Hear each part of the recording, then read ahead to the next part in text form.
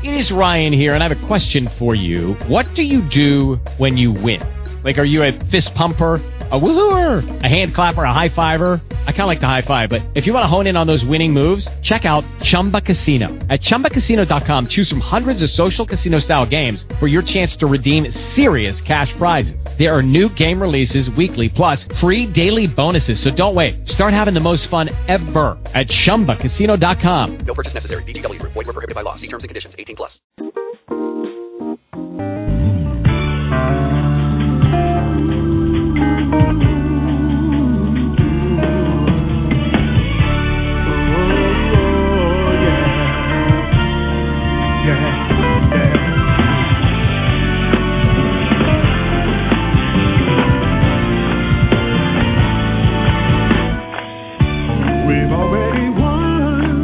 Hello, caller. You're on the air. Hello? Hello. How are you? I'm very good. How are you? Good. How can I help you? I just wanted to call and say thank you. Thank you. Yes, you're welcome. This is John Edward calling.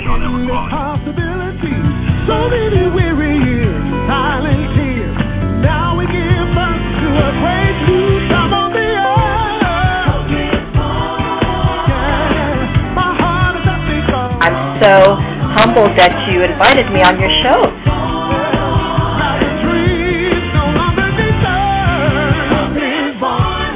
Thank you so much, and good luck. Thank you. You're the best. Because you are so right. You're right on the tee. You have not said nothing that I don't know anything about.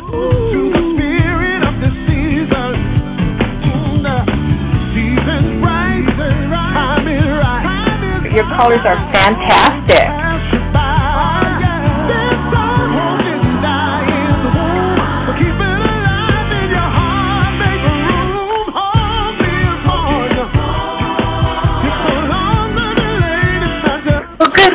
Good luck, Stephen. Thanks for That's wonderful. You know, I feel a lot more comfortable. I felt good tuning in.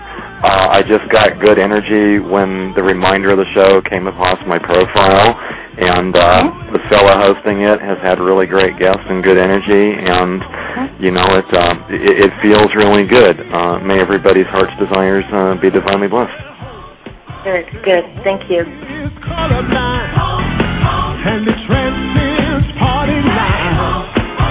The feeling has been shattered. Millions of pieces have been scattered. 'Cause hope, it's all in the air. And in this kind of atmosphere, anything is possible if you believe. Nothing's impossible. Yeah, my soul is happy 'cause hope.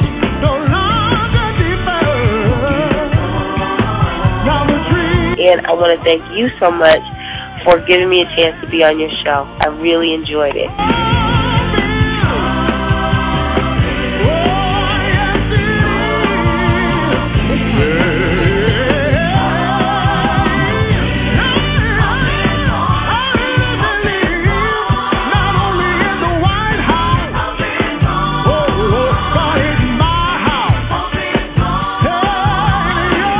Thank you so much, Tori, for joining me. Oh, it was a pleasure. We could have done 2 hours, Michael, you know?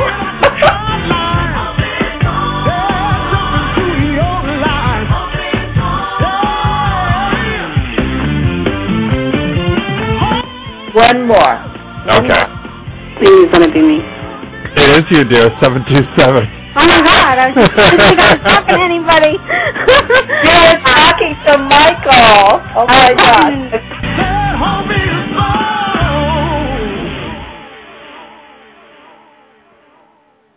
Oh, good evening, everybody, and welcome. It's, I hate this when I do this every night. It's Tuesday, April 26th, 2011. You're listening to Be the Light Now Radio, and I'm your host, Michael Carbone. And a lot of you have probably been listening to my shows since the very beginning, almost 2 years ago. And my guest tonight was on the show, back quite a while ago, with the big book of near-death experiences. And that was a phenomenal show, very insightful. Well, as we knew back then, there's more to the story. So without further ado, we bring on PMH Atwater. Hello, dear, and welcome back to the show. Hi, and it's fun to be back. Yes. So near-death experiences, the rest of the story. How interesting. Yep, this is a big one. So, although not as big of a book as the first one, though. Well, in some ways more important because it digs deeper. So tell everyone a little bit about your background first to get some people caught up, because we have a lot of new listeners. Okay, I'm one of the original researchers in the field of near-death studies. I began my work in 1978. That means 33 years ago. My research base is nearly 4,000 adult and child experiencers. I believe I'm the only one we know of who went out and did their own independent research without knowing anything at all about Raymond Moody or his book Life After Life. So none of my work is based on that model or based on his particular ideas or the researchers who came after him. Although I know a lot of these researchers, and we certainly have talked a lot, I have kept my findings and my models central to what I found in the field, not central to what I read in a book or read in a research paper.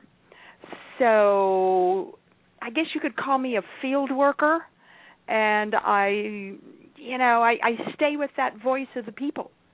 And my work is distinguished by that. I'm a cop's kid. I was raised in a police station. My dad started teaching me police investigative techniques at the ripe old age of 9, and he was rather strict in the way he taught me. So I used that protocol as mine when I began my work. That is to say, I do not use questionnaires unless it's after the fact. I never use leading words or questions at all. In fact, I don't use any words at all unless the individual uses them first. All you can say is, did anything happen to you? And that's all you can say until the experiencer then begins to formulate their narrative. And then do a lot of observation work. Your body, in fact, says more than your mouth does. So if you know what to look for, and I did, then you certainly are very careful in your observation work.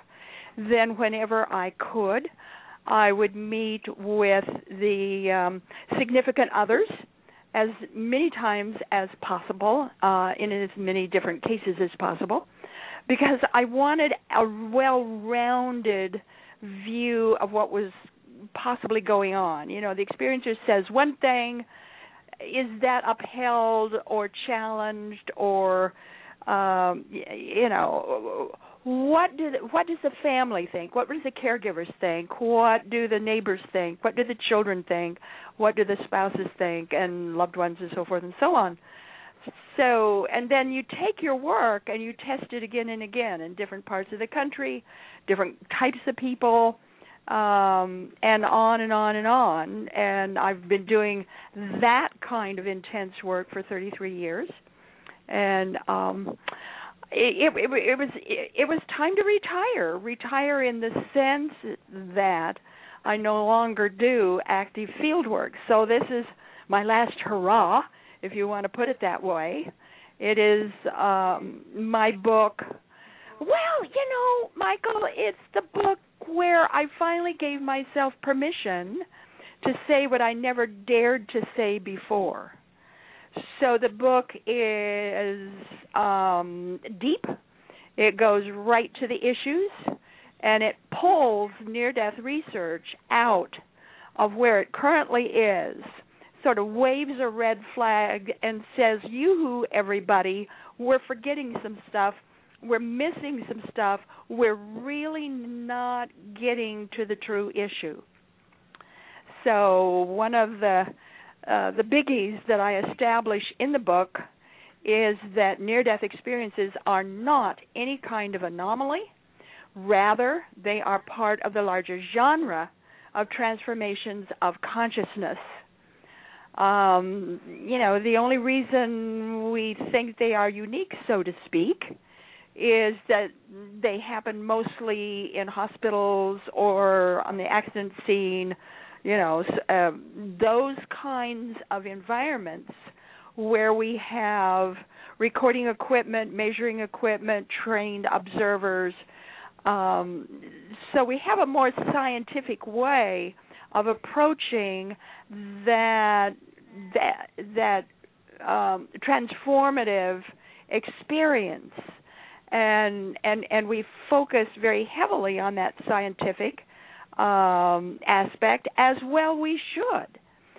But we're missing something when we do that, and what we're missing is the larger experience and the deeper experience, and we're not really looking at transformations of consciousness, what they are, why we have them, and where they lead us.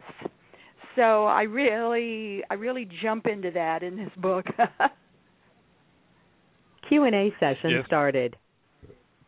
Yes, you definitely do. It's a very enjoyable book, very informative too.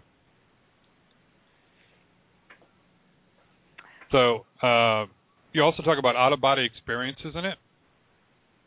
Well, certainly that's one of the elements of the near-death experience. The first half of the book is where I summarize my work in near-death studies. Chapter 16 is the shift.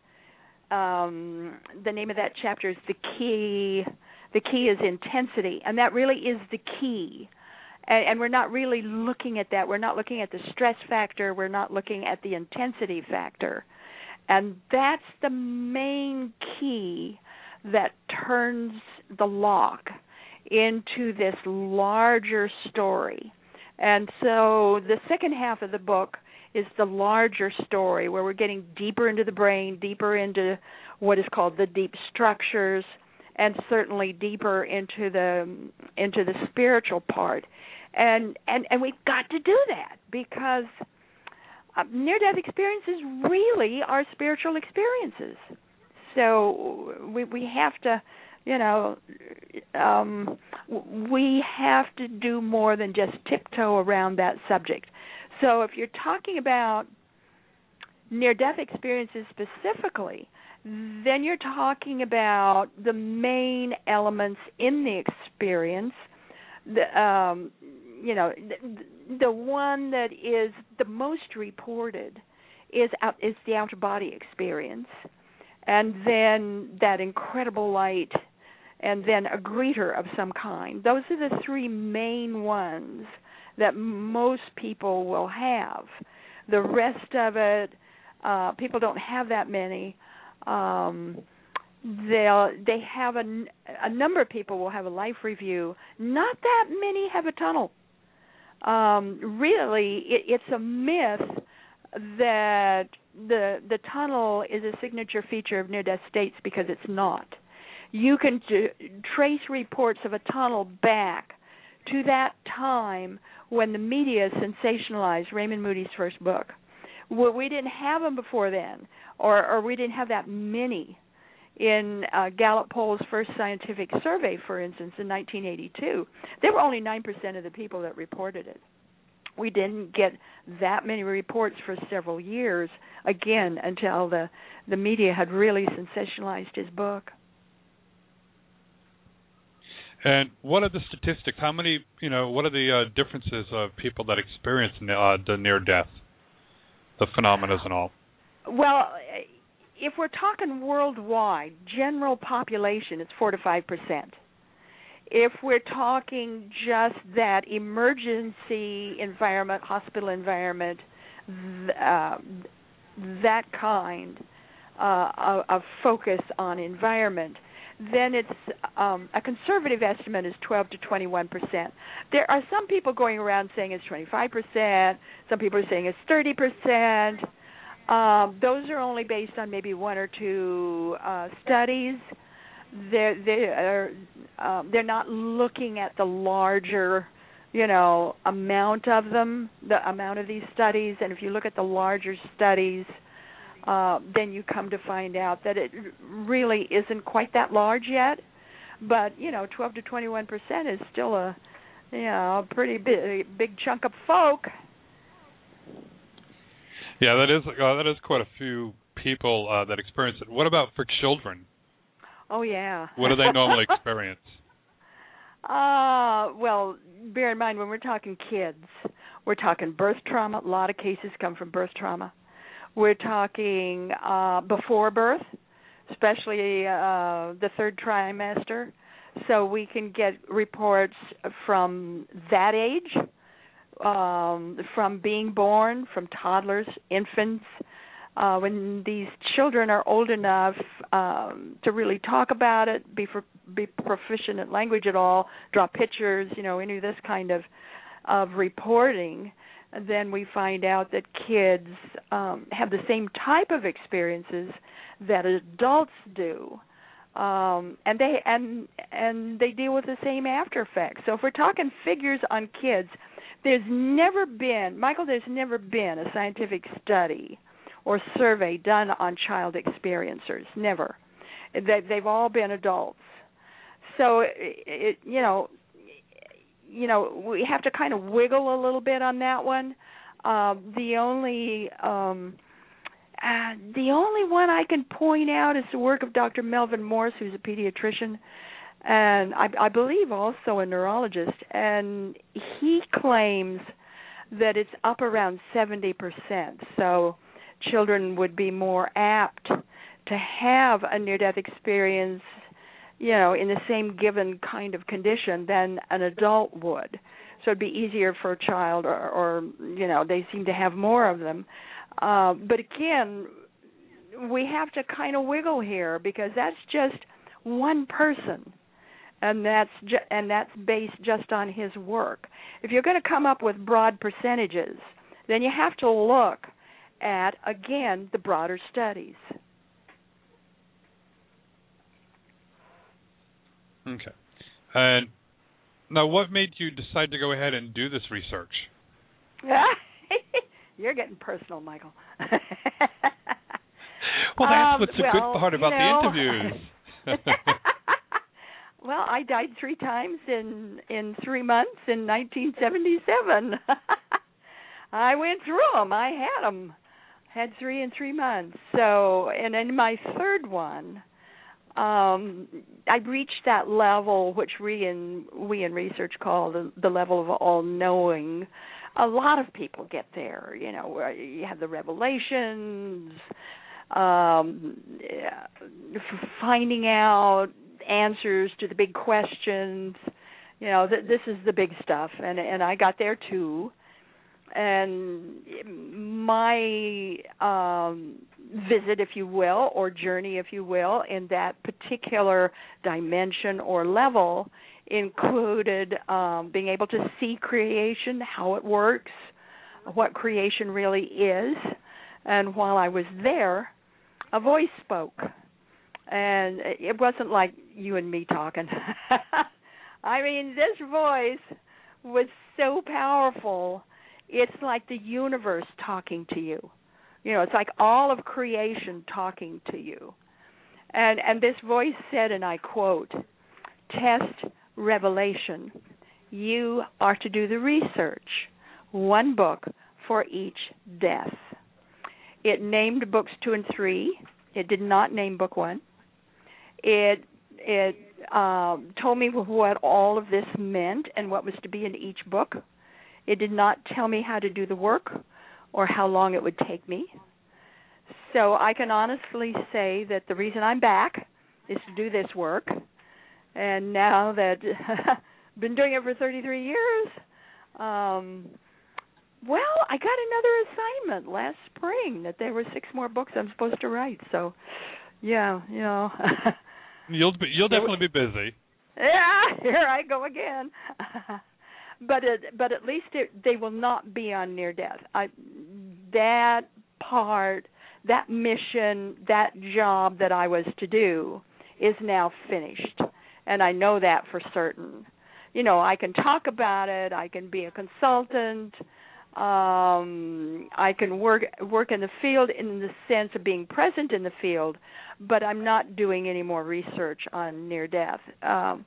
Near-death experiences, the rest of the story, again, really is my last hurrah on this particular subject. And what did they help teach you about living? Oh, you're going to be here all night. That's okay. You're getting cute. Oh, what did it teach me about living? It's like what it didn't teach me. Jeez. It taught me how the world works. It taught me our relationship to God, what God is, our relationship to God. It helped me to understand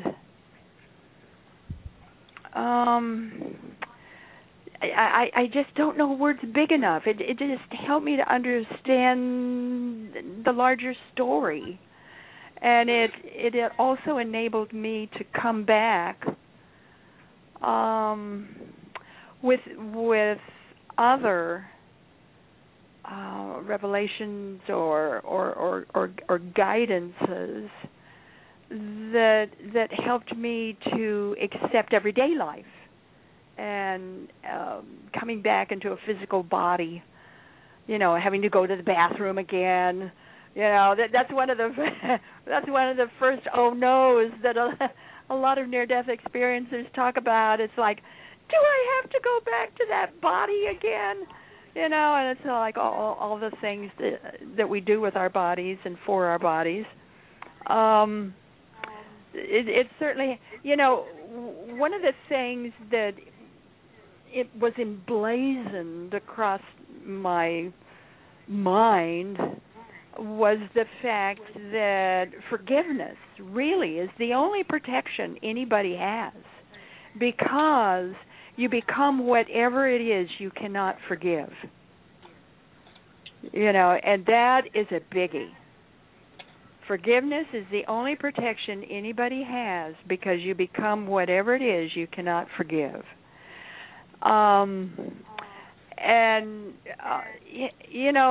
These experiences, whether they be just short ones or brief ones or long ones or complex ones, doesn't matter. They take a full 7 to 10 years to integrate. With children, I would say it takes about 20 to 30, maybe 40 years, because children don't integrate; they compensate, and they don't connect the dots. So it takes them a lot longer when they're older to realize what happened to them and how it affected them. So these take a long time to integrate. And in my case, one of the advantages I had was that all the thousands and the thousands of eyes that I was able to look at and through became like my mirrors. And they mirrored back to me myself, who I was, what I was doing, and how I could handle what I was facing. So they were just extremely, it was an extremely helpful experience for me to be a researcher. So, I was helped by the people I was researching. And then just living life and doing the research itself enabled me to take what I learned and test it. Can I really live this? Can I really can I put these guidances to work in my life, or are they just, inspiring stuff? If you can't bring it down to scrubbing floors, what good is it? So I tend to be kind of practical in that regard. If I can't use it, why bother with it? So I found that I could use it, but I found that in order to do that, I really had to let go of who I was. I had to really let go of my sense of self and realize that who I was really so much broader and so much bigger and so much more vast than what I had previously thought. So it enabled me to look at myself differently and to realize that, all of life is really all of me, and it's all of you, and it's all of everybody else. And until we can get a grasp of how that really works and who we are in that, you kind of tend to get lost, or you tend to say, well,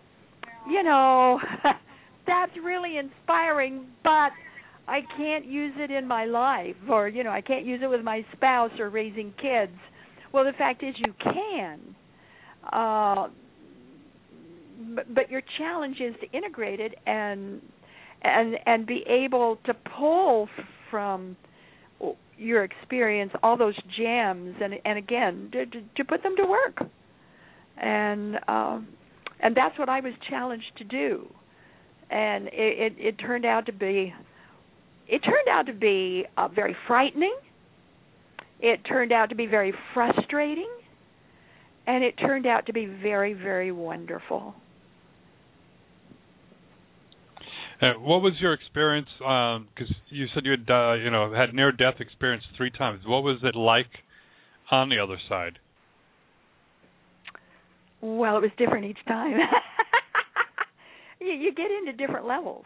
There's all kinds of levels and shifts, and people who have near-death experiences don't all go to the same place, by no means, nor do they accept it or have it be a part of their life in the same way or interpret it the same way. So we're talking about a very, very vast canvas here, where we're going to be painting different kinds of pictures. This is a huge canvas.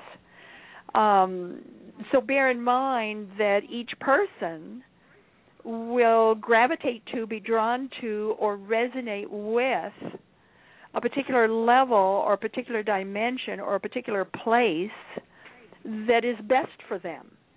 That's where they need to go. So in my case, my first one was very, very brief. I had one of those initial experiences. There's clearly four models, four types. It's all one experience in the sense that it's one pattern, but there's 4 different types of that pattern. And the first one I call the initial because it's always very short, very brief. Kids usually have this one, although adults do too. It's something like the loving dark or the friendly nothingness or special voice or quick in and out of body experience. In my case, it was a quick in and out of body experience. And I had miscarried. I was pregnant. I miscarried.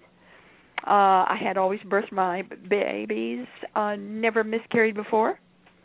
And this was a very, very new experience for me. And my miscarriage turned out to be lots of blood, very painful. I was at home, and when I left my body, I floated up to the top of the ceiling in my bathroom. And for me, in my case, the light turned out to be the light bulb that was on in the bathroom lighting fixture. There was a lot of light in the room, and I cannot say to you whether that was light coming from the light fixture or if it was lighting up from another source.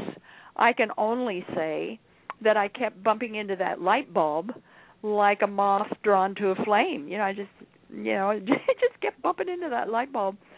I was drawn to the light. And it was really a long way down to the toilet and the bathtub and the sink, and that difference in space relations. That was a biggie for me. I couldn't figure out why all of a sudden I was floating just within kind of like an eyelash of the ceiling. It's like, what am I doing up here, bobbing along? And there's all that mess on the floor. You don't become, Michael, you don't become someone you're not when you die. And I tend to be one of those people that, I can see a dirt ball at 40 paces. I'm kind of a neatnik. And I looked down at that bloody body on the floor, and there was no way I was going to own up to that body. I mean, forget it. I wasn't about to own up to that body. So I wasn't interested in the body. I was interested in the difference in space relations and, what was going on. And it seemed like around me in the air was all these kinds of blobs. I don't know what else to call them. They were fully dimensional and different shapes, and they were kind of gray, and I didn't like them. And it seems like the air just filled up with more and more of them, and then there was an audible snap, like someone with an stretched rubber band let go, and it snapped back. So there was that snap, and I was jerked and pulled back into my body, entering through the top of the head, where your soft spot is, where your baby, and being pulled in down to my toes, being pulled all the way down to my toes, and feeling that I had to shrink to fit back in, that I was larger outside of my body than I was inside of my body. And so back to the pain and back to the mess. And yep, I really did it. I cleaned up the mess. I did. I didn't go to the doctor, and I didn't go to the telephone and call the doctor. I cleaned up the mess. And then to the best of my ability, I went and cleaned myself up and went back to back to bed, propped up my legs, and stuffed myself, to handle all the bleeding, and just went to sleep. And I'm a person who sleeps very heavily, and I can sleep right away. And I did. And it wasn't until the next morning that I realized I was in trouble and I needed to go to a doctor, and I did. So that was my first one. It was just an out-of-body, but it had these different features to it. Again, you're going to find that this with the different people that you talk to, Michael. There will be, the features will differ. Again, the pattern is always the same. The pattern is the same worldwide. But the features, the elements in it will be a little different, and the way they are described will depend on that person's culture and language constraints. So, excuse me there. So you've talked to other, do you usually, when you're on the other side, talk to a lot of different people, or is it mostly just one you talk to? What do you mean when I'm on the other side, do I talk to a lot of people? Because you have a greeter a lot of times that greets people when they go ahead and have the near-death experience. Is that the only person that they speak to, or do they actually talk to other people also? Not everybody other has entities. a greeter. Not everybody has a greeter. Remember that that's the third most reported. So not everyone has a greeter. I never had a greeter in any of my three. So there are some people who do not have greeters, and I was certainly one of them. If you want to know about the greeters, with most people, it will be a loved one who has died and gone on before them. And with children, very often, that's a grandparent or a great-grandparent. You get a lot of animals. Very often, it's a pet that has died, previously died, and will come back as a guide. Sometimes it's an animal that individual did not know and was not a part of that person's life, and the animal comes in as a guide. Sometimes you get angels. Sometimes you get bright ones. Sometimes you get religious figures. Sometimes you get people you don't know. Every once in a while, and this doesn't happen that often, but it does happen. Every once in a while, you will get people who are quite alive that are a greeter. Children have these every once in a while.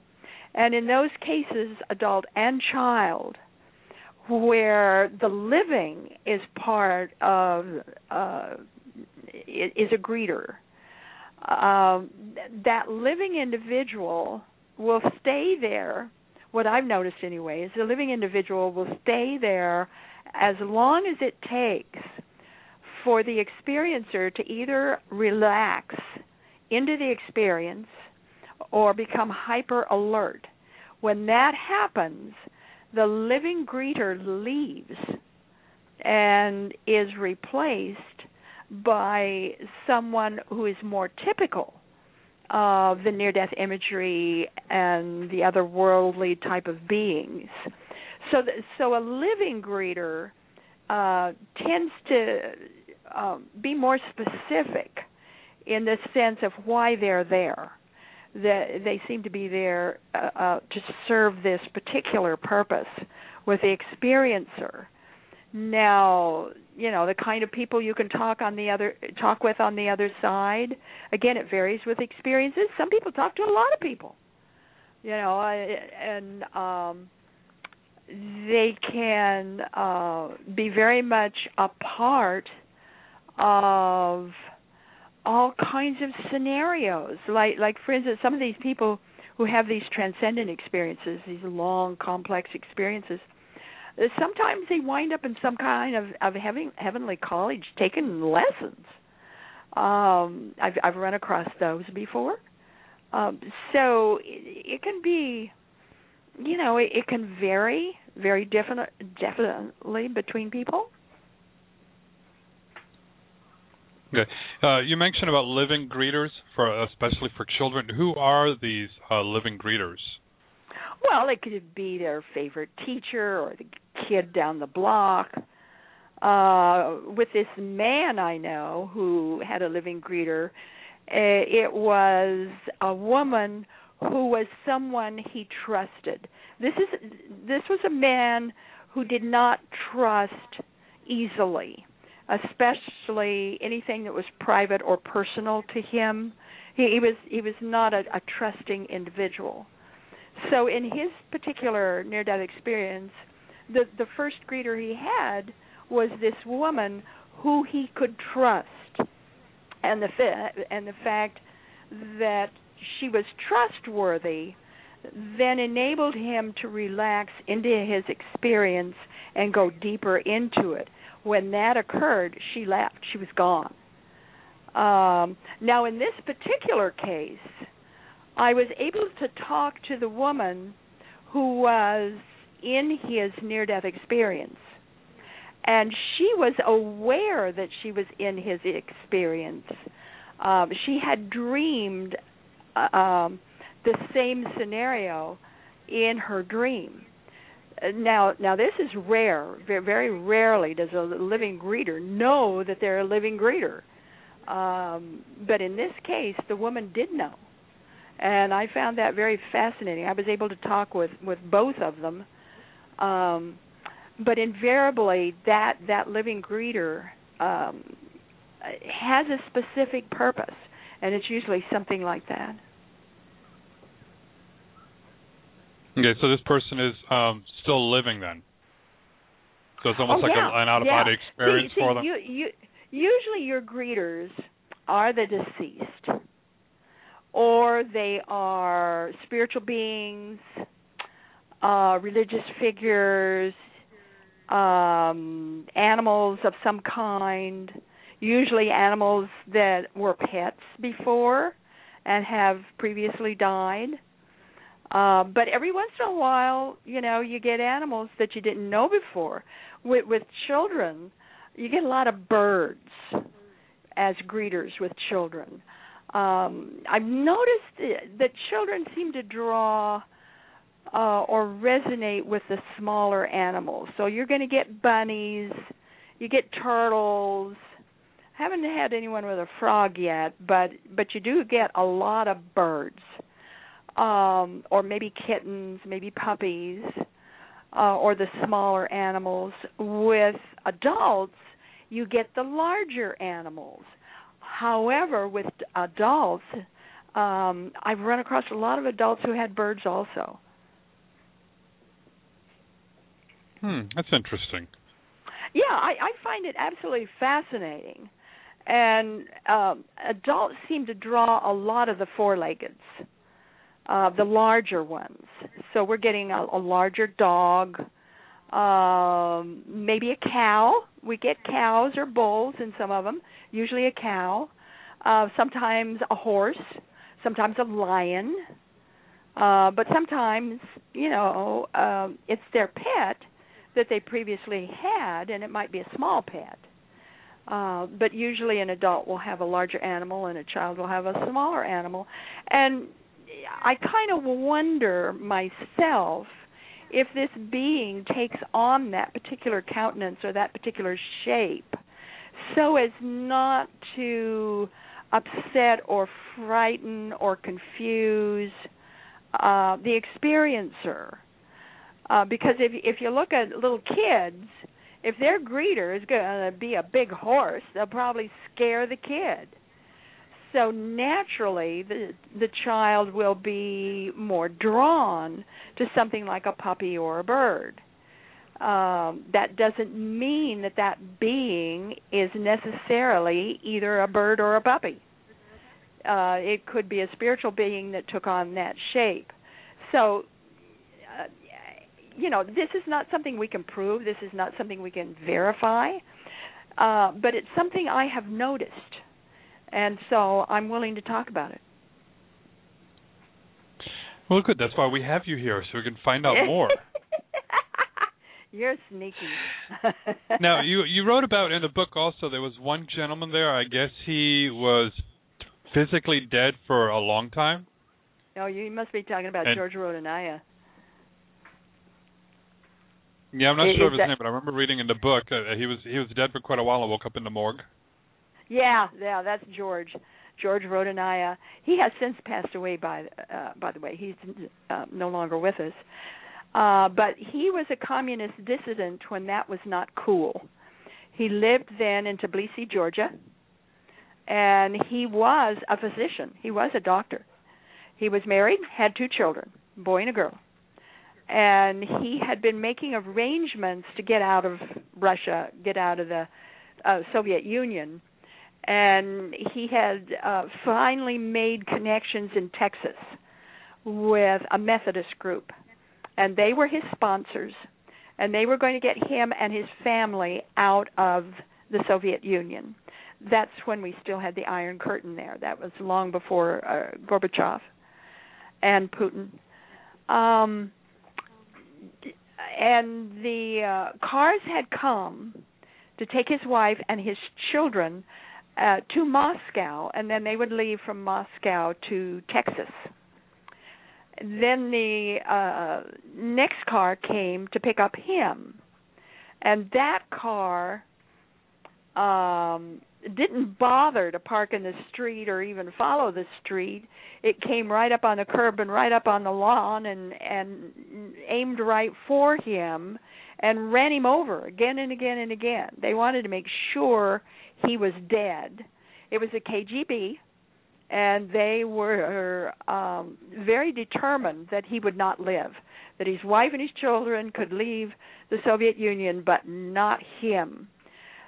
So after they had done their deed, then the ambulance was called, and they took him to the hospital in Tbilisi.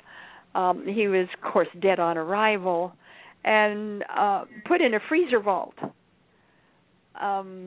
Now, we don't know what the temperature was in that vault.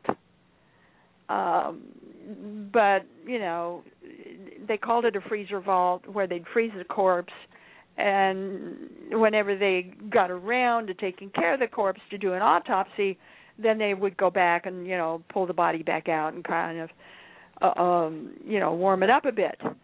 So he was in the freezer vault for 3 days.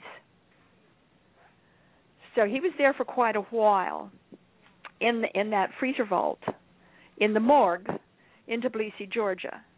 Now, during that time that he was in the vault, he was very much involved in a very long and complex near-death experience. Bear in mind, this is a scientific man, this is a medical man, and he found it very difficult to believe that there could be light in darkness.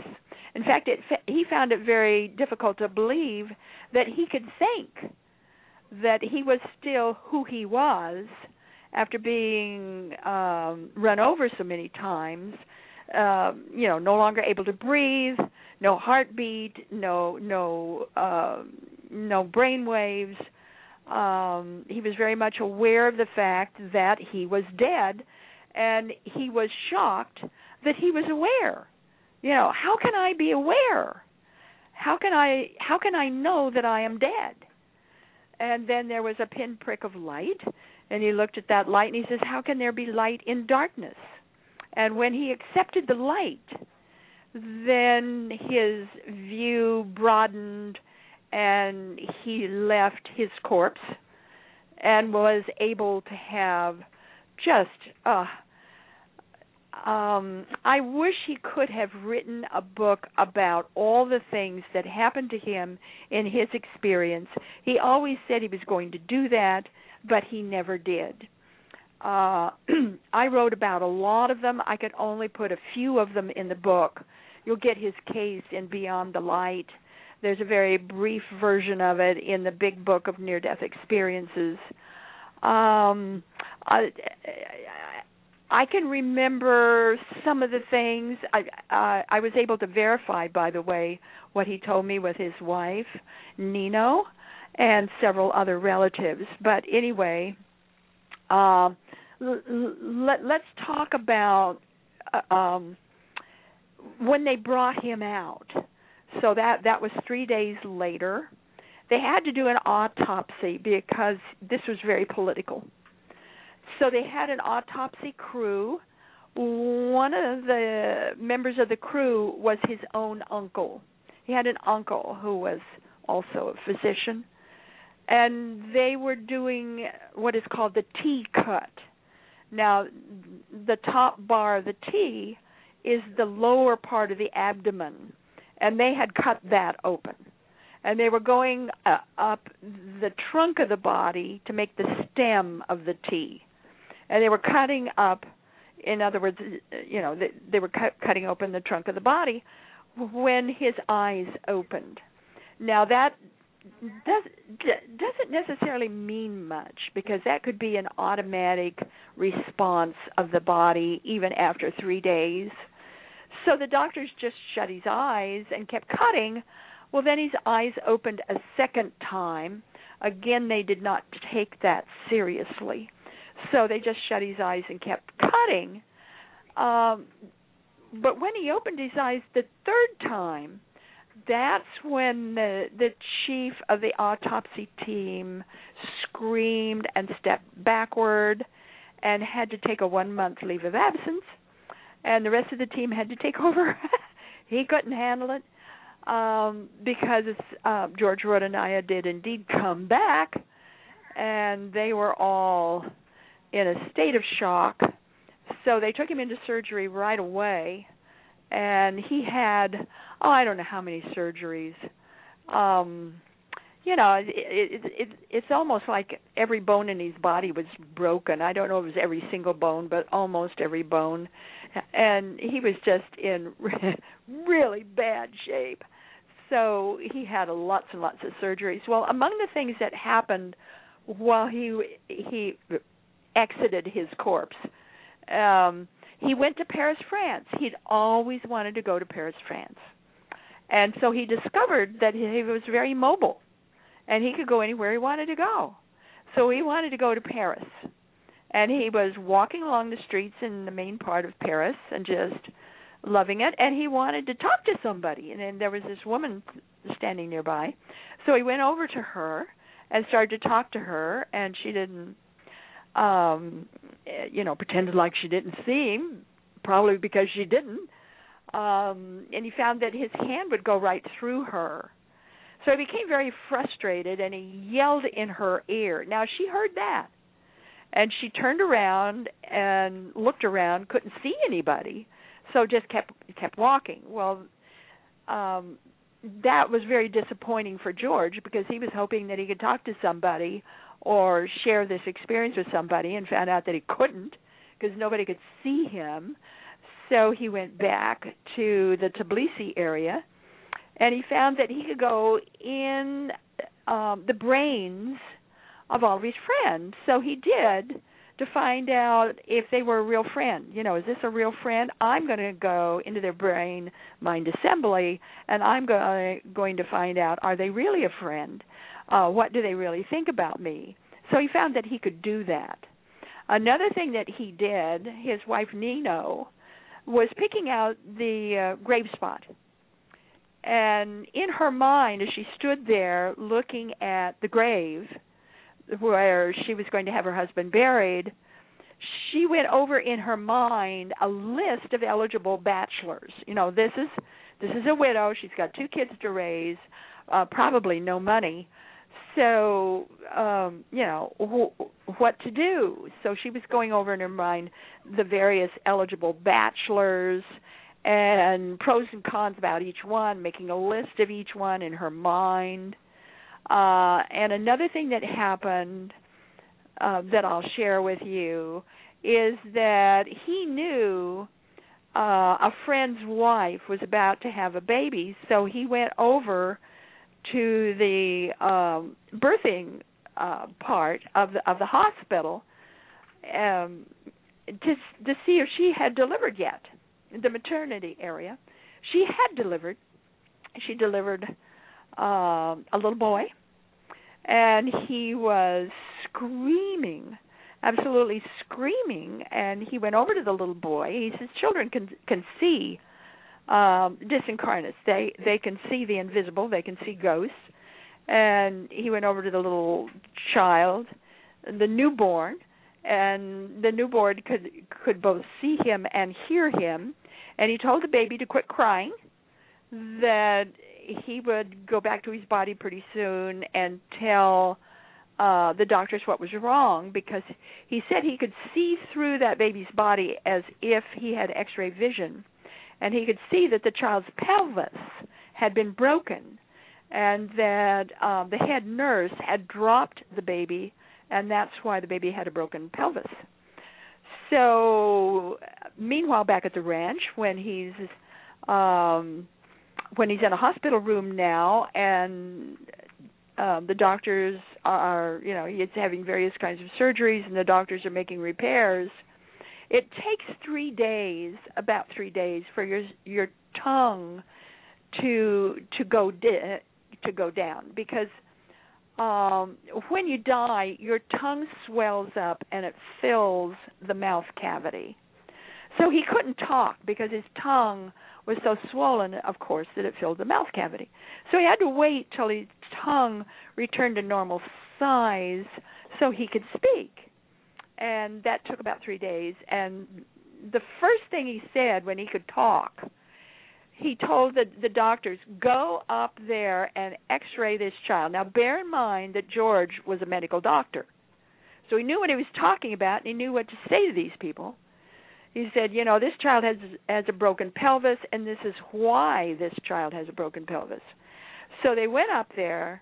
They found the child. They x-rayed that baby. The baby had a broken pelvis exactly as described by George. They confronted the head nurse. She admitted that she had dropped the baby, and she was fired.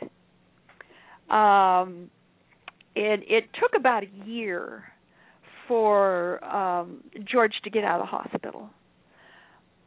And when he did, his wife Nino wouldn't have anything to do with him. She wouldn't sleep with him. So I was asking Nino, I said, weren't you thrilled, to have your husband alive and, now he's home and, you can go on with your lives? And she looked at me kind of funny and she says, no. How would you like to live with someone that can see through your mind and knows everything you're thinking? Remember what I said about, she's looking at the gravesite where she's going to bury him, and then she's going over in her mind, all of these eligible bachelors and, pros and cons of each one. Well, George, when he could, told her everything he saw through her eyes and all about the men. He named them. The list that she made, he gave, talked about the pros and cons for each one that he saw in her mind as she was thinking them, and he was completely correct, and it so freaked her out that it took her over a year to accept the man and welcome him back in her life. She was she was freaked out, Michael. I can imagine. It's like, okay, how in the world did he know all about this information? Yeah, well, he was in her head. He found out that he could get in anybody's head.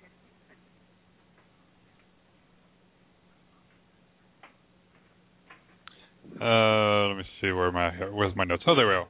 Okay. Now, what about people who commit suicide from your experience? What about people who committed suicide or tried to commit suicide? Because if they did, they wouldn't be here right now. Well, suicide is a big issue, and in the Big Book of Near-Death Experiences, certainly I have a chapter just on that because it is such a big issue.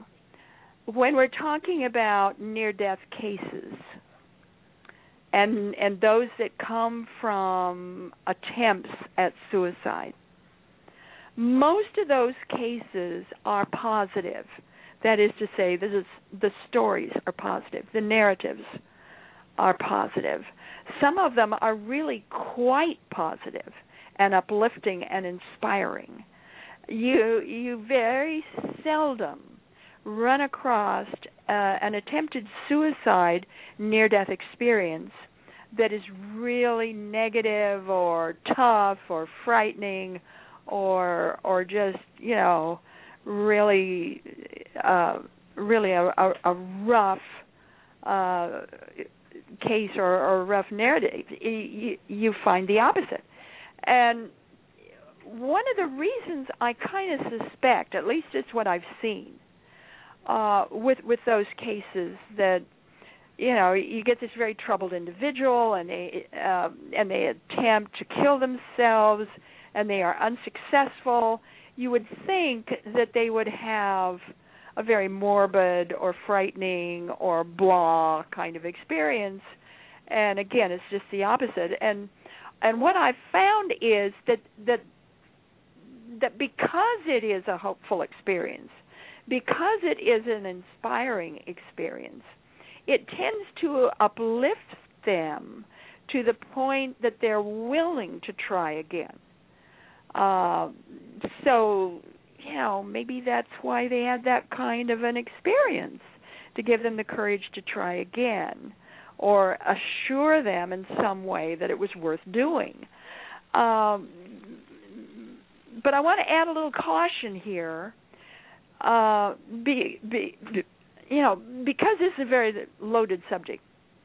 And the caution I want to give is after the near-death experience is over, and we're dealing now with the after effects, both physiological and psychological, and that's what most people make light of is the people come back with the differences in the personality. They're not looking at the differences in the physical body and the brain, and speaking in terms of brain structure. So we're talking about afterward and how the individual feels then, coming back to life as always, trying to re-enter society, trying to re-enter their family or their job or life in general. And is it always that inspiring? Is it always that easy to come back, or at least hopeful? And I'm going to have to say that with adults, about 5%, maybe a little less than 5%, but right around 5%, attempted suicide after their experience as a way to get back, because they felt that life was so tough and so hard to live, and they just couldn't translate what had happened to them in their experience with what they could actually do in their lives. So right around 5% of them attempted suicide to get back to the other side, because they knew the other side was better than this one, and they'd had it with this one, and so they wanted to go back. With children, however, it was 21%, and that is a very, very sobering figure. And we need to really look at how children think. If you want to get deeply into children, I mean deep, you want my book, The New Children and Near-Death Experiences. It was published by Inner Traditions, actually Bear & Company, an imprint of Inner Traditions. I get very deeply into this puzzle about 21%. And I hasten to say here that children do not integrate their experiences. I don't know of a single one who ever did. Now, maybe there are some. I just never ran across of them, never even heard of them. A child will compensate, but they don't integrate. You see, the job of a child is to learn, to grow, to take what is in their environment, in their family, in their life, and use it to help them learn and grow. That's their job. If they've got something that happened to them that doesn't fit their environment, that doesn't fit school, that doesn't fit their life, and very often a near-death experience does not fit. So a child then will take that experience and either put it on a shelf in their mind, or they will deny it, or they will tend to forget it, or they will just jumble it up somewhere to where it's not something they can easily reach. And so therefore, it's not until they're an adult, usually in their 20s and 30s, before they are surprised that they really did have a near-death experience. Maybe they're reading about it or hearing about it from somebody else, or somehow their memory is jogged, or somehow, some way it comes back, and then only do they realize, oh my gosh, I had one of these, and these after effects, all these differences that I've been displaying all my life, that I thought made me an alien being, or a foreigner, or weird, or for some reason I don't fit my family because, I have all these strange characteristics. Well, they're really normal because they're normal for a near-death experiencer, and I had no idea they were normal. I thought I was just weird. So, the integration process for a youngster is really a tough sell. Some of them are able to handle it very well. Those that handle it the best are those kids who are in a very supportive family where the parents are willing to listen to them. Whether they believe them or not doesn't matter. At least they listen to them. They talk to the child, especially if they keep a kind of journal of what the child says, what they do as they grow up, then give it to the child when they're older. Say, I think you might want to see this. If they enable that child to work it through, then it becomes a very rich and rewarding experience for the child. Unfortunately, and still today, we don't have psychologists or psychiatrists or counselors or therapists who are trained in how to handle children who had near-death experiences. So, and for those professionals who might have had a near-death experience themselves, then they recognize what's going on right away, and they are able to help the child in just really wonderful ways. But if a child doesn't have some kind of support somewhere, it can be a kind of a tough thing to be able to handle this. And so why would a child, 21%, attempt suicide to get back to the other side? Well, obviously they know the other side is better than this one. But also we need to understand how a child thinks. A child thinks this way. They were in this very bright world with the bright people, or the wonderful people, or where all this love was, but they weren't breathing. And now that they're breathing again, they're not in that world anymore. They're in a very, very different kind of world that's not as loving, and it's not as bright, and it's not as beautiful. So in a child's mind, they'll think to themselves, okay, how do I get back to that very loving, beautiful world? Oh, I know how I do it. I stop my breathing. Then I'll go back. You see, a child doesn't think of killing themselves or death as wrong.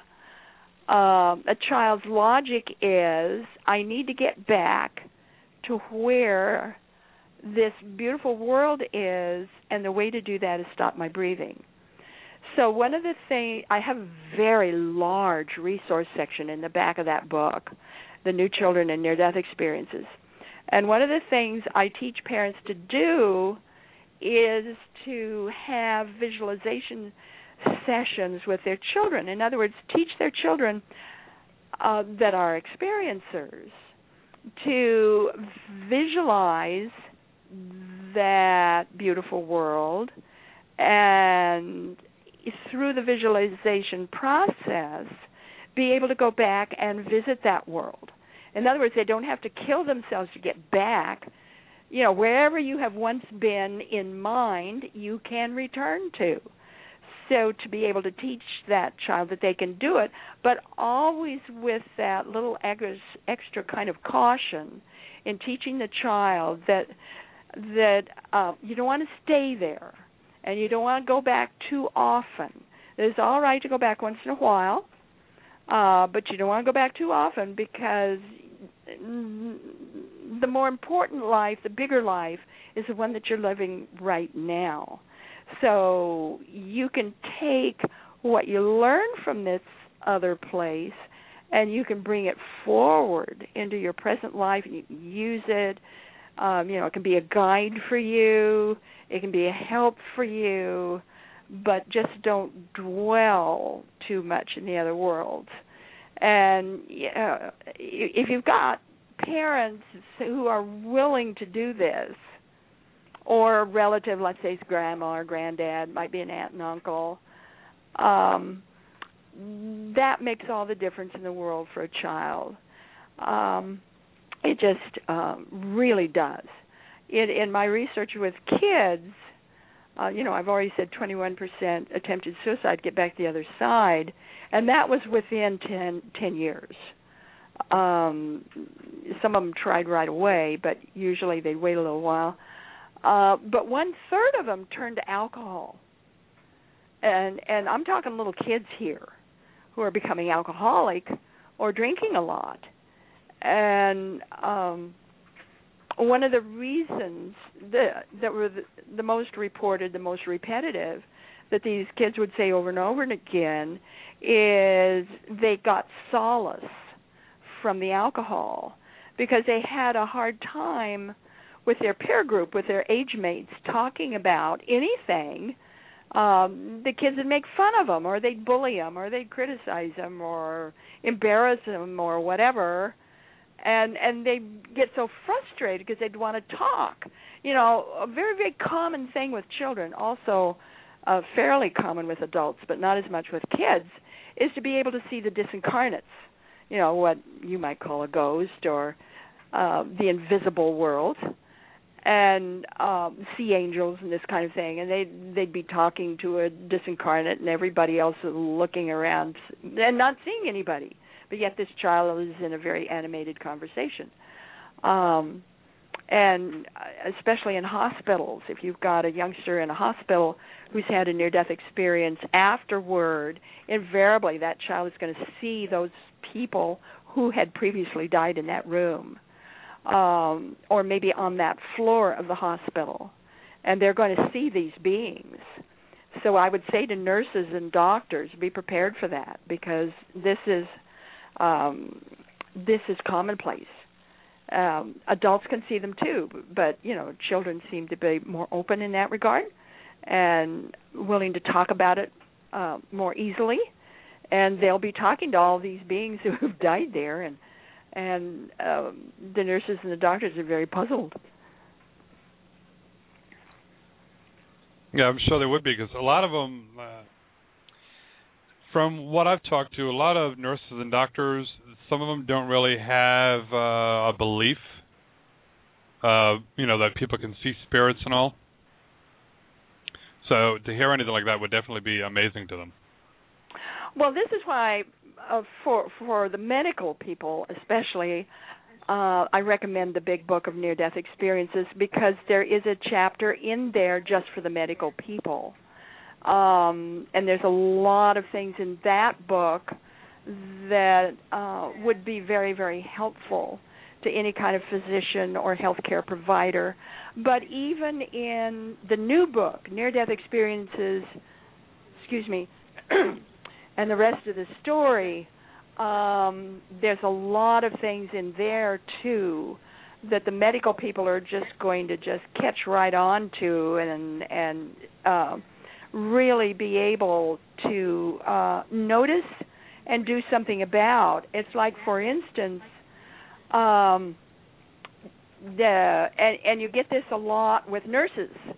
They will be talking about, in oncology or hospice or, whatever. These nurses are noticing that people who are about to die or people who have near-death experiences will talk a lot about the beings that come to visit, the visitors, especially the people who are dying, and they almost invariably come from the left. You get beings that come from the right too, and from down above, and maybe at the end of the bed. But but mostly they come in from the left. And it seems like, at least what I get from the nursing community, is about 80 to 88% of the patients say that the otherworldly beings come in from the left. And when they die or when they leave or when they have an out-of-body experience, or if it's in the case of a near-death experiencer, very often they leave to the left. And so I was talking with a lot of professional people about this, and they kind of poo-pooed any kind of otherworldly notion here because they said, well, you know, we nurses are always trained to sit on the right-hand side of our patients and to deal with our patients always from the right. And so, of course, you know, if they're going to see anybody or anything, it's going to be to the left. But I started digging a little bit more in that because I was really puzzled. Okay, why the left? And, you know, a lot of people who are masseuses, they'll talk about seeing things to the left, usually in other, let's say it's a doctor on the other side who might be helping them, that invisible being tends to come in through the left. You talk to very creative people, especially sculptors, and they talk about things that are going on the sides, the far sides of their eyes, especially to the left. They'll pick it up from the sides of their eyes. So I started doing a lot of checking. Okay, why left? Why are there so many reports? Certainly not all of them, but there's so many reports about stuff coming in from the left or people going out through the left. And what I discovered just really surprised me. And what I discovered that our Earth, in fact, all of creation, favors the left. Now, let me explain that. All amino acids of all living things on planet Earth twist to the left. There is not an exception. None of them twist to the right. They all move and twist to the left. In space, most of the spiral galaxies rotate to the left. In fact, if you're studying nature itself, nature favors anything that is left. It prefers the left. So I tend to feel now that in dying, we would naturally just flow to the left.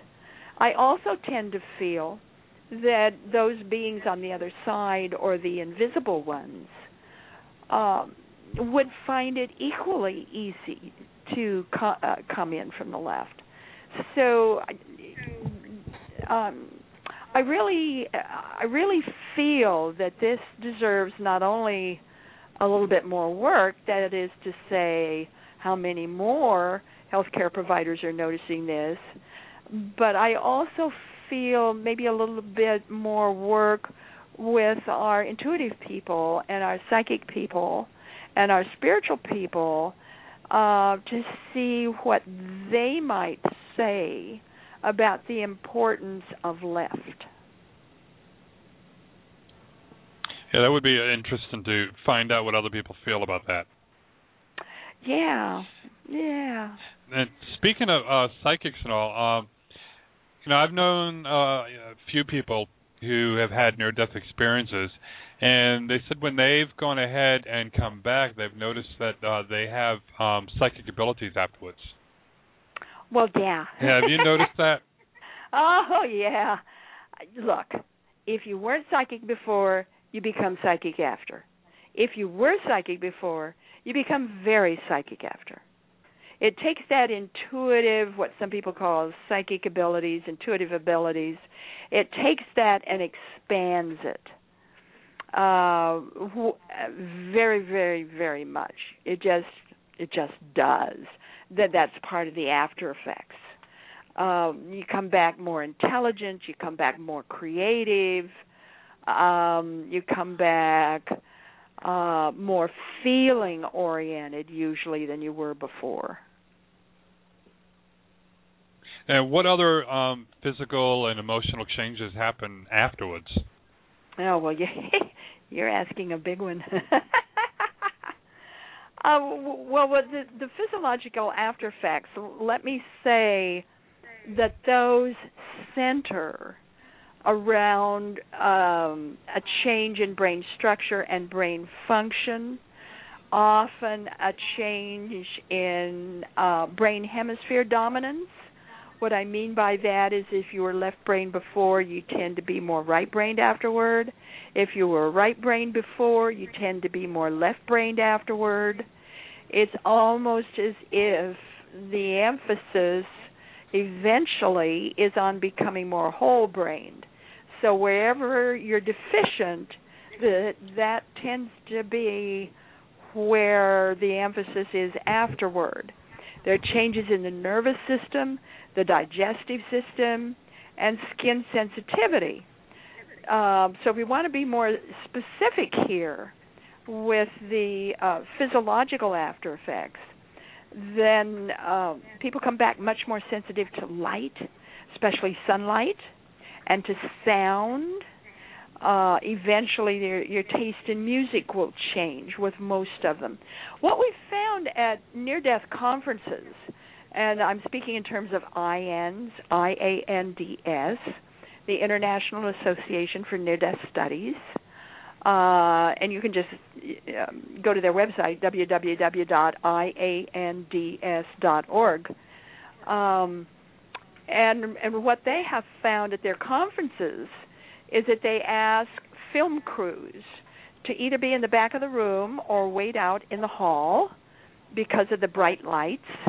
And they also keep the sound system down a little bit lower than you might have in a typical conference, because if there's really bright lights or really loud music, it will hurt the ears, even the whole body. It's like you become very, very sound sensitive, and this translates as pain. So, we try to keep it down. Electrical sensitivity. 75% of my experiencers were displaying electrical sensitivity afterward. That means that you can't wear watches, or if you do. What we've found, interestingly enough, for those experiencers who are willing to kind of experiment with this, they have found that if the watch is sun-powered, they can wear it. If it's battery-powered, they cannot. So the solar watches seem to work, but the battery-powered watches do not.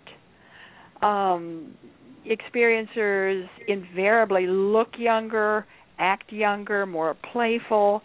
With kids, it's just the opposite. They tend to look older and act and seem more mature. There are substantial changes in energy levels, changes in thought processing. You tend to switch from sequential selective thinking to clustered abstracting. That's where everything comes in. The mind just sort of falls in the pot. And up pops insight, and for the life of you, you can't figure out where it came from. That is clustered thinking. Everything comes in clusters, and out pops insight. Most geniuses, by the way, think in that manner. Invariably, the individual comes back more intelligent than they were before. And that intelligence, of course, can have many levels, not just thought. You can have emotional intelligence. There's various types of intelligence. But this is a signature feature of the near-death experience. The average time without vital signs.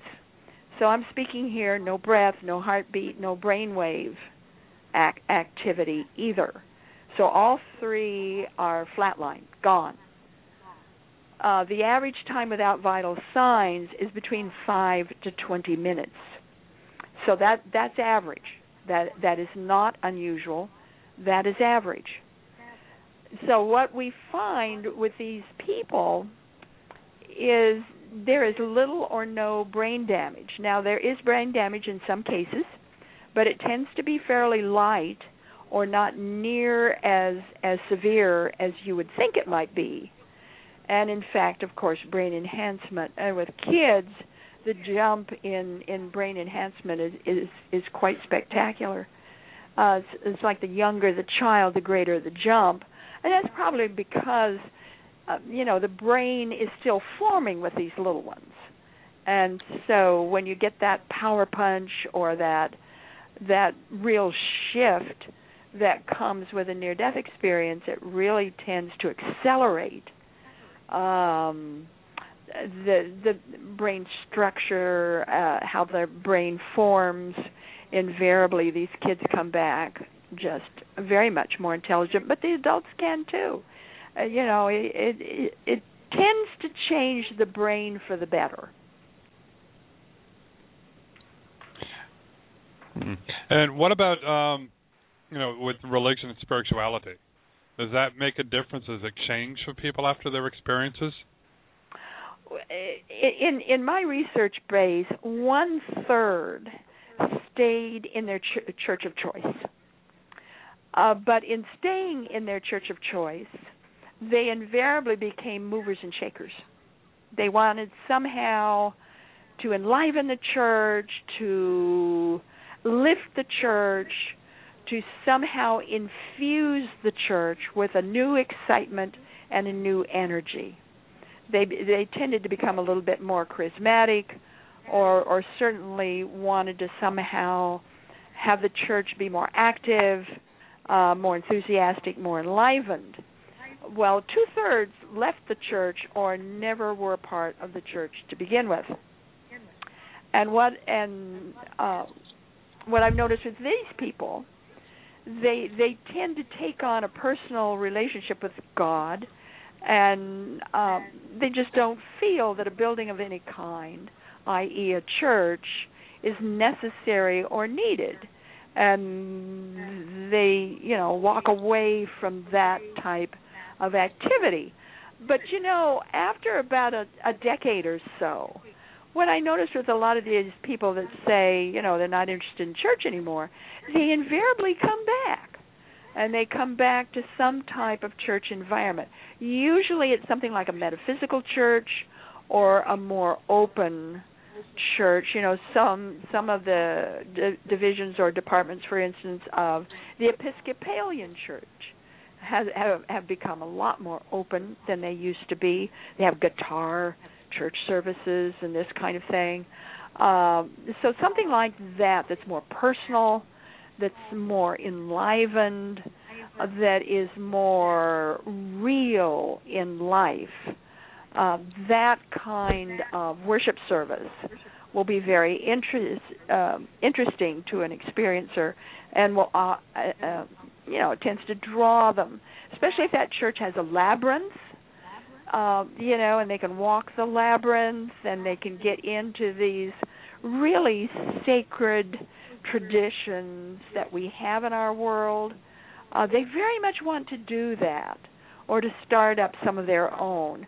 And even with the Native Americans, you'll find a lot of experiencers drawn to, for instance, the medicine wheel or Native American worship. So they want that richer, more personal involvement. But as far as belief in God, oh my goodness, almost to a person, not everybody, but almost to a person comes back believing in God. Well, no, not believing. They come back knowing God. Belief implies doubt. So very seldom will they use that word. They don't believe in God. They know God. And whether you want to use the term God or Allah or deity, some have a lot of problems with that kind of terminology. They may call it the one, like the one mind or source. They might change the phrase to describe or depict this one mind, this one source, but there's no getting around the fact that someone else is in charge besides them, and they very much are mindful of that, and most of them in a very active way, certainly in a very personal way. Hey, what's your experience with everyone regarding like a heaven, hell, borderland? What's your experiences with those? Well, it's almost like, I call it the layer cake effect. It's like once you cross over, there's all these layers, and you're drawn to wherever it is you resonate best. Thinking in terms of vibration or oscillation, or the degree of vibratory oscillation. You're drawn there to that particular level, and there seems to be, if you're going to use terms like heaven and hell, there seems to be I'm fond of saying 12 heavens, 12 hells. Well, who's counting, or how can you count? But again, that idea of lots of levels of what people might call the finer or the more pleasant worlds. Many people call it heaven.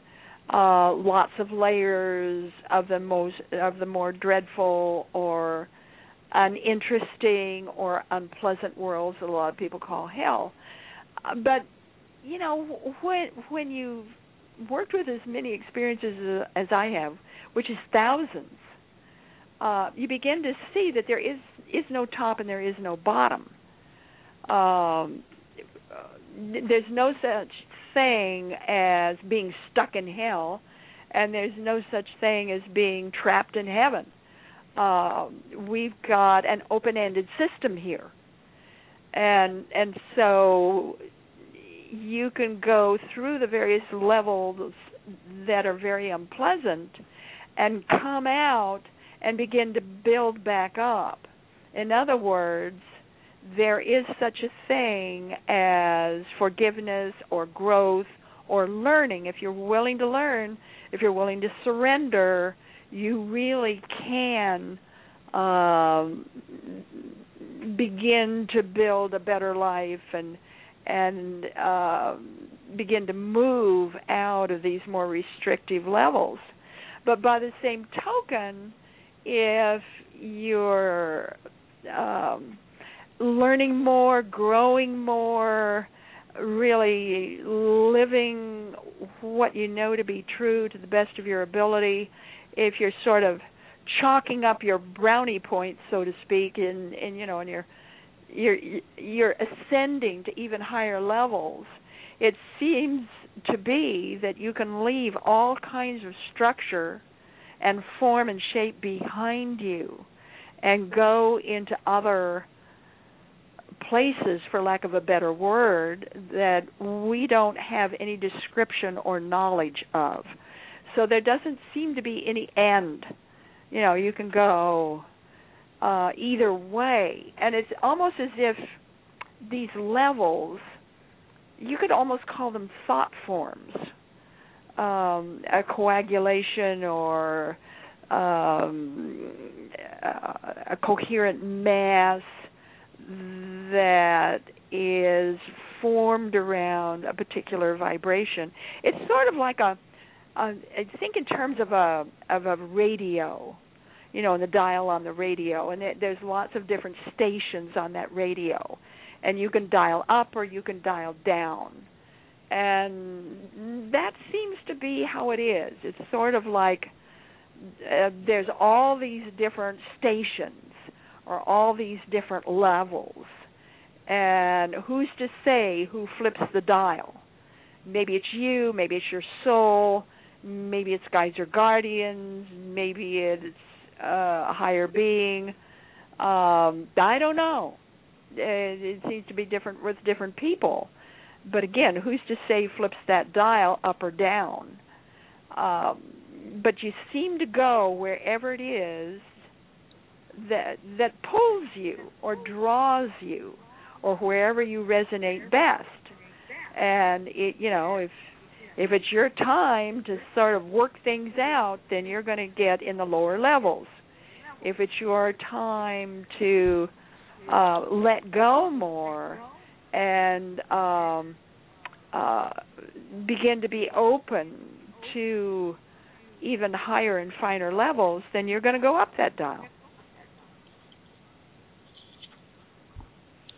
And you also talk about the soul's agenda.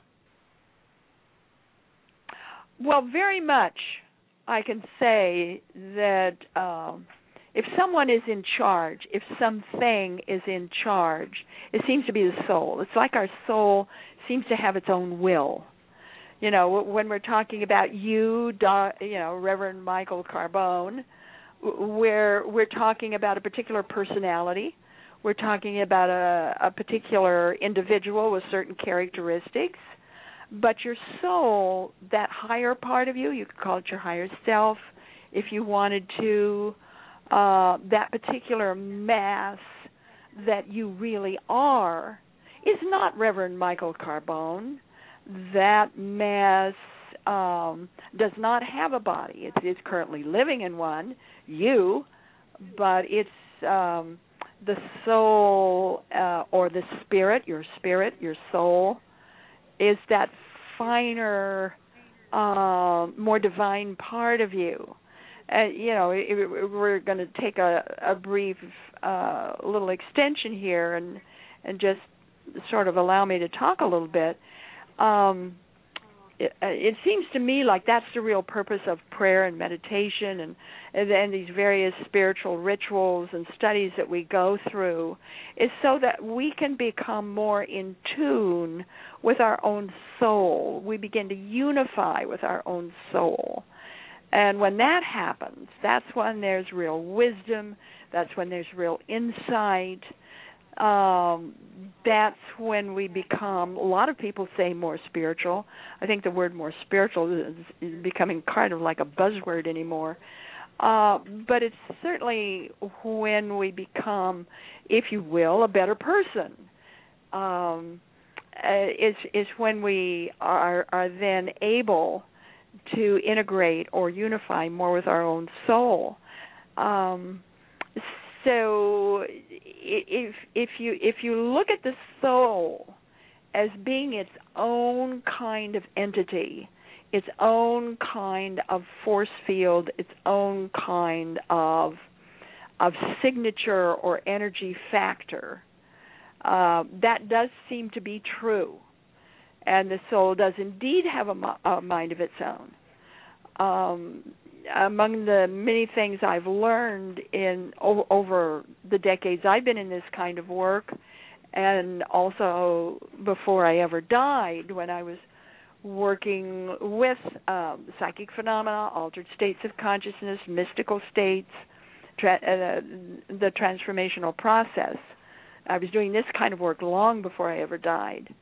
I noticed then even that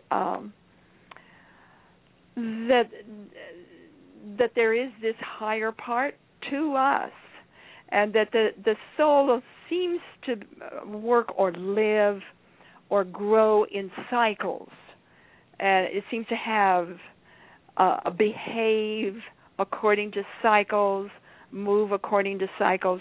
Let's say, for instance, the soul wanted to learn more about courage. It would plan in a lot of different lives that would examine courage from different angles. What is courage? How do you exhibit courage? What is lack of courage?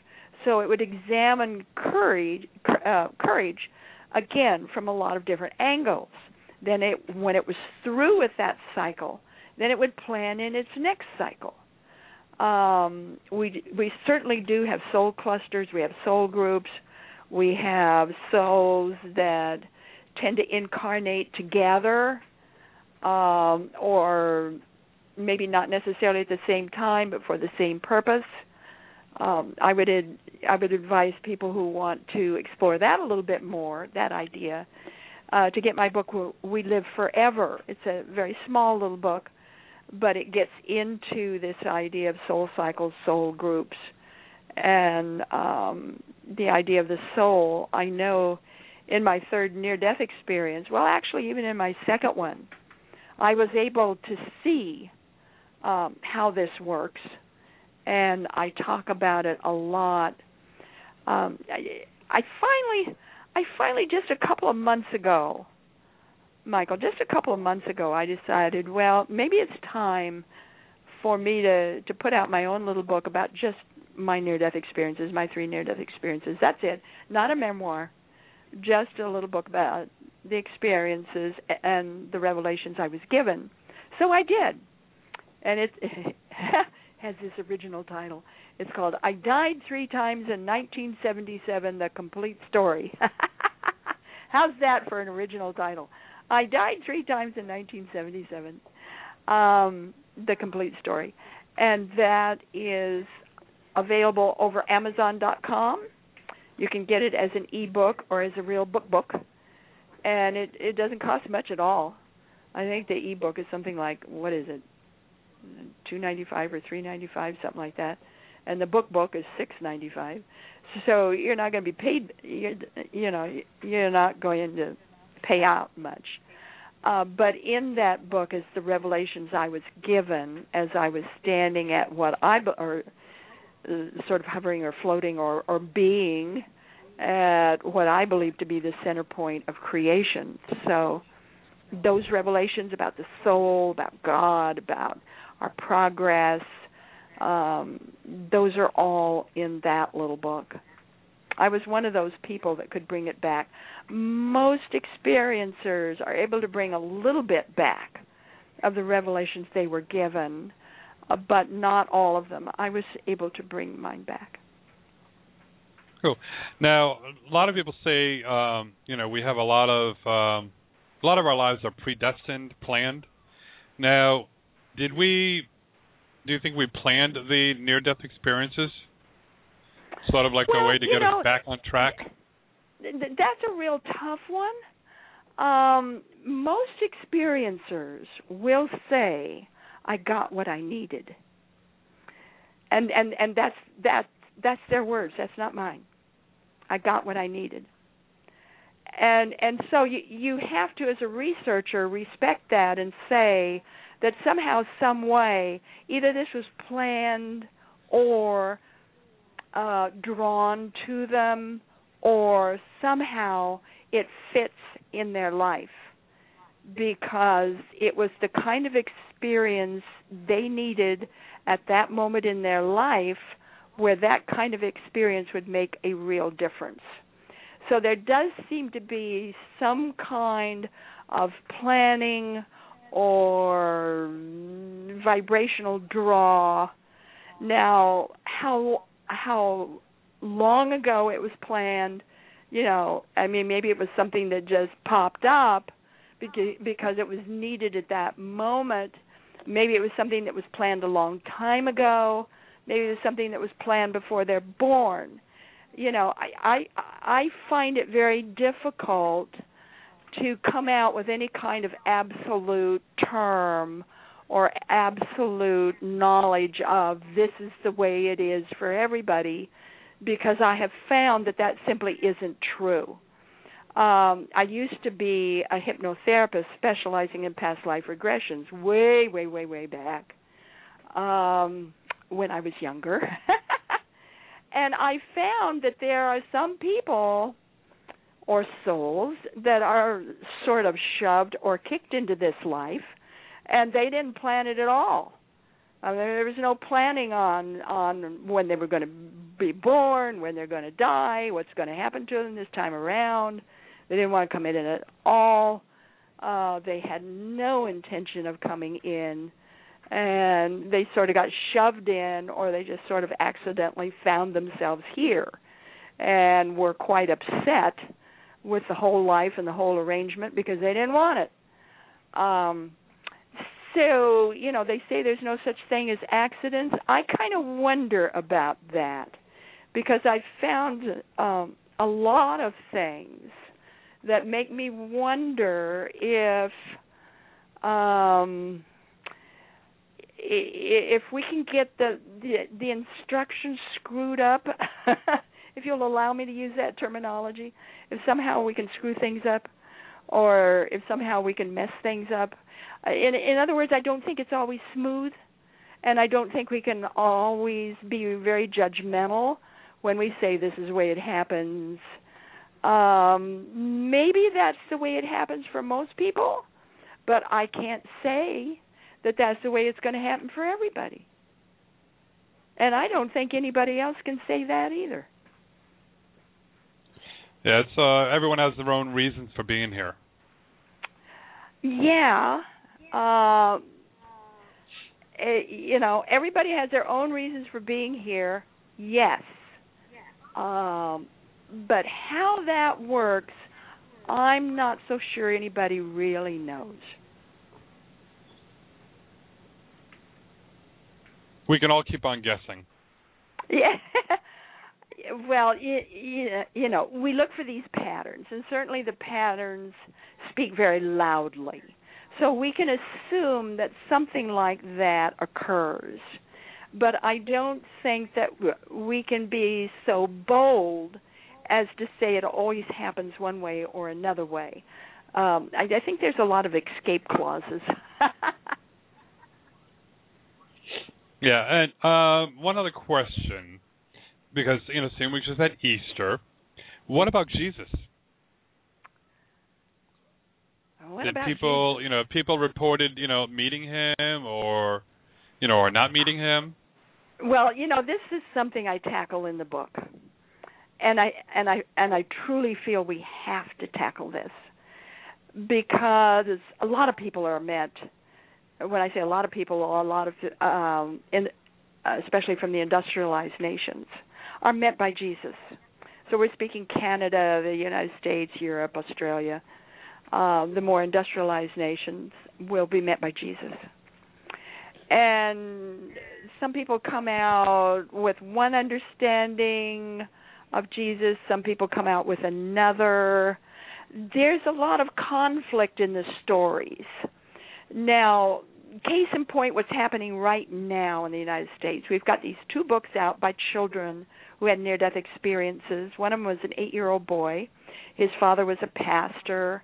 He was, sort of grew up in the church, so to speak, goes to Sunday school all the time, had a near-death experience.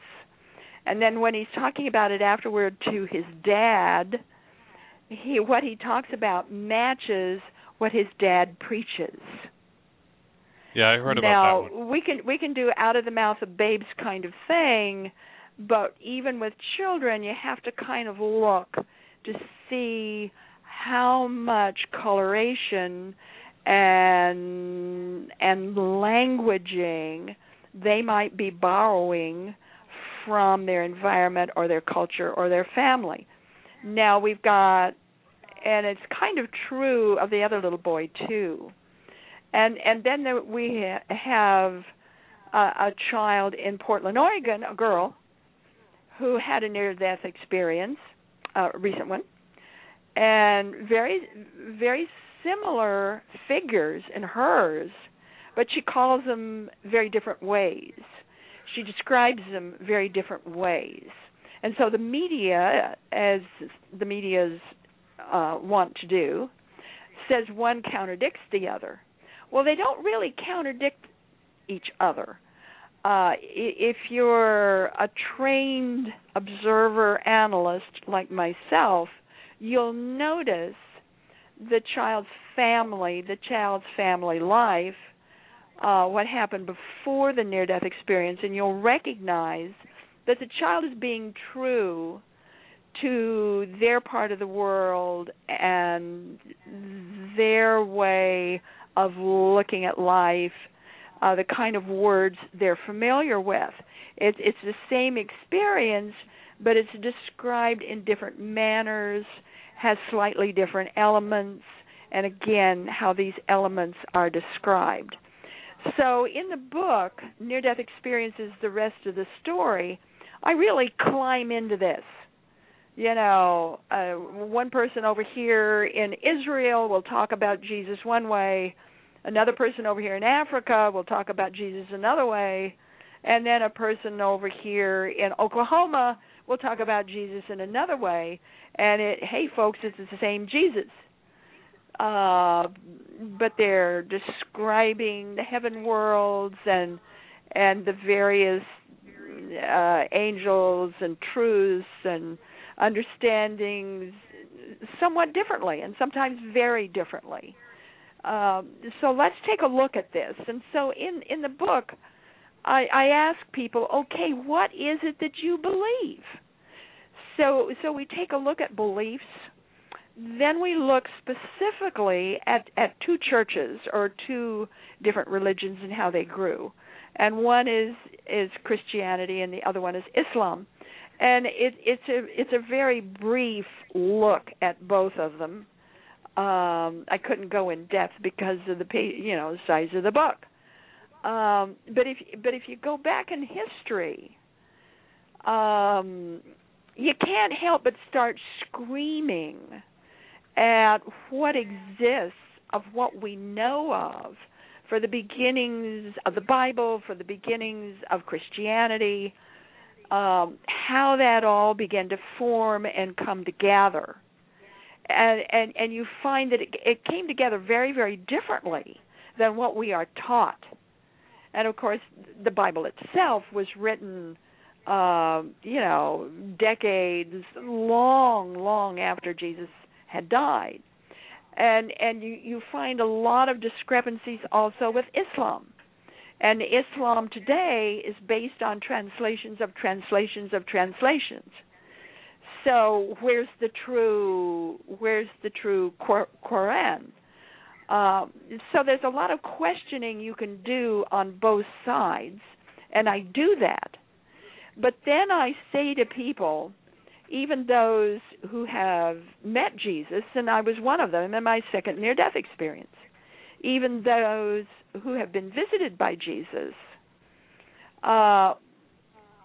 let's take a look at the whole experience and how it affected you. And when we do that, what we're beginning to recognize is a Christ consciousness, or that idea of that larger, more open, more loving consciousness, which many of us today call the Christ consciousness. That what seems to be at work or at foot throughout all the religions of the world is this type of consciousness. And, of course, the different places on our planet use different names. They won't necessarily call it Christ consciousness. But, again, this idea of this incredible consciousness or presence that people are visited by that literally changes their life. This presence is very real. It's very powerful. It's very physical. It's not anybody's imagination. It's not a dream. It's not a vision. It is a real physical power. And that power can be wrapped in a number of different forms.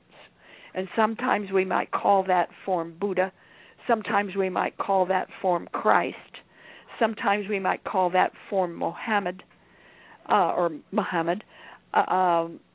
Sometimes we might call that form by yet another name. But it's still a living presence. And I think it behooves us to really be honest here and say, what is it that's coming through? Is it the hierarchy of angels headed off by Gabriel? Or are we looking at powers and essences that are so above and beyond what words can describe, that these essences, these powers, that consciousness that takes that form, that has that name in certain cultures, that power. That's what we need to look at, because that's what is transforming our lives. So it's definitely an interesting journey that we're on. Oh, yeah. Tell me about it. So is science changing and understanding a little bit and being able to prove about the existence of other dimensions and all? Well, because of new research techniques and new ways of handling these kinds of subjects, science definitely is delving more and deeper into what we might call spirituality, or the sacred. Science and the spiritual truly are coming together more and more. In the field of near-death studies, the finest researcher we have out now, as far as I'm concerned, is Dr. Pim van Lommel. He's a Dutch cardiologist, and he has the book, what's the name of it? Beyond Consciousness, I think is the name of it. Something very similar to that. Look for the name Pim, P-I-M, Pim van Lommel, L-O-M-M-E-L. I think it's Beyond Consciousness. And it's just, if you want science, that is just a breathtaking book. And he's done the best out there. But I'm the lone wolf out here on the edges saying, look, folks, we have got to change how we're doing our research. We need to work in teams now. We need to bring in our bioengineers. We need to bring in our priests and our ministers. We need to bring in our shamans. We need to bring in our neurolinguistics. We need to bring in all of these different modalities and disciplines, not just the kind of science we've had in the past, not just the medical people. We've got to enlarge the teamwork,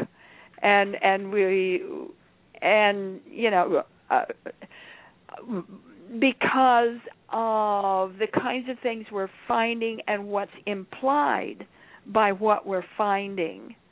And I'm just very upfront by saying that the current near-death research is in danger of losing its soul. It really is, because we're depending more and more on the internet. We're depending more and more on questionnaires. We're depending more and more on previous studies, and we're not doing enough field work. We are losing our contact with the voices of the experiencers. We're losing one-on-one contact, and that's where it is. It's with the people. It's with their eyes. The forever that's in everybody's eyes.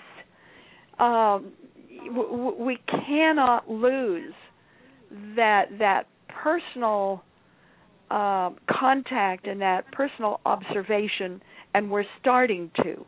And it's because of, the certain scientific protocols, and with the internet now, the different ways that we can handle cases, and we're losing it. We've got to get back to and enlarge what we previously did one-on-one. Well, hopefully with all the information and the research you've done, we can definitely do some changes. Well, I hope a lot of people consider it a kick in the seat of the pants. I really want to say, now look, guys, enough of this. We got to get busy and do our work. And what's the easiest way that everyone can get a hold of you? My website, which is just my name.com, so it's www.pmh@water. That's just at and then water.com. So it's pmh@water.com. Well, good, because we have run out of time. Woo! And yes, and like last time, it is such a pleasure to talk to you and have you on my show again. Oh, well, you're sweet. Oh, well, thank you. Well, we'll definitely have to have you back on again to continue this conversation because it's very enlightening, to say the least, and gives us hope for, the other side and what we can experience. You betcha. Thank you, dear. You have yourself a wonderful evening. Yes, and many, many blessings to the entire listening audience. Thank you. You're welcome, dear. Many blessings to you. Good night. Bye-bye. Oh, yes, everybody. Well, thank you for tuning in. And don't forget, check out BeTheLightRadio.com. We are switching over within about another month. We're going to be doing some dual broadcast testing, better sound quality, a lot more interactive chat room, Google Calendar, so much more. You got to check it out. And don't forget, BeTheLightMetaphysicalShop.com for all your herbs and teas. And until next time, everyone, know that you are loved because God loves you, and so do I.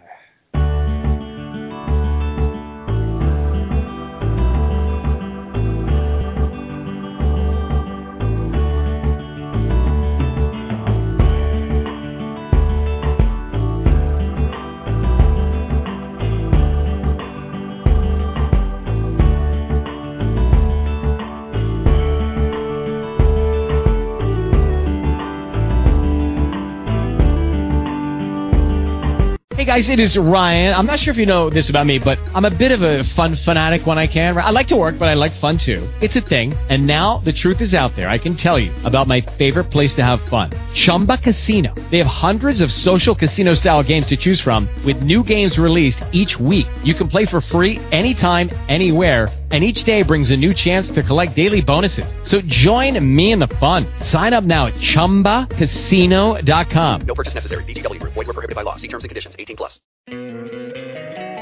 Don't you love an extra $100 in your pocket? Have a TurboTax expert file your taxes for you by March 31st to get $100 back instantly. Because no matter what moves you made last year, TurboTax makes them count. That means getting $100 back and 100% accurate taxes. Only from Intuit TurboTax. Must file by 3/31. Credit only applicable to federal filing fees with TurboTax full service. Offer can be modified or terminated at any time.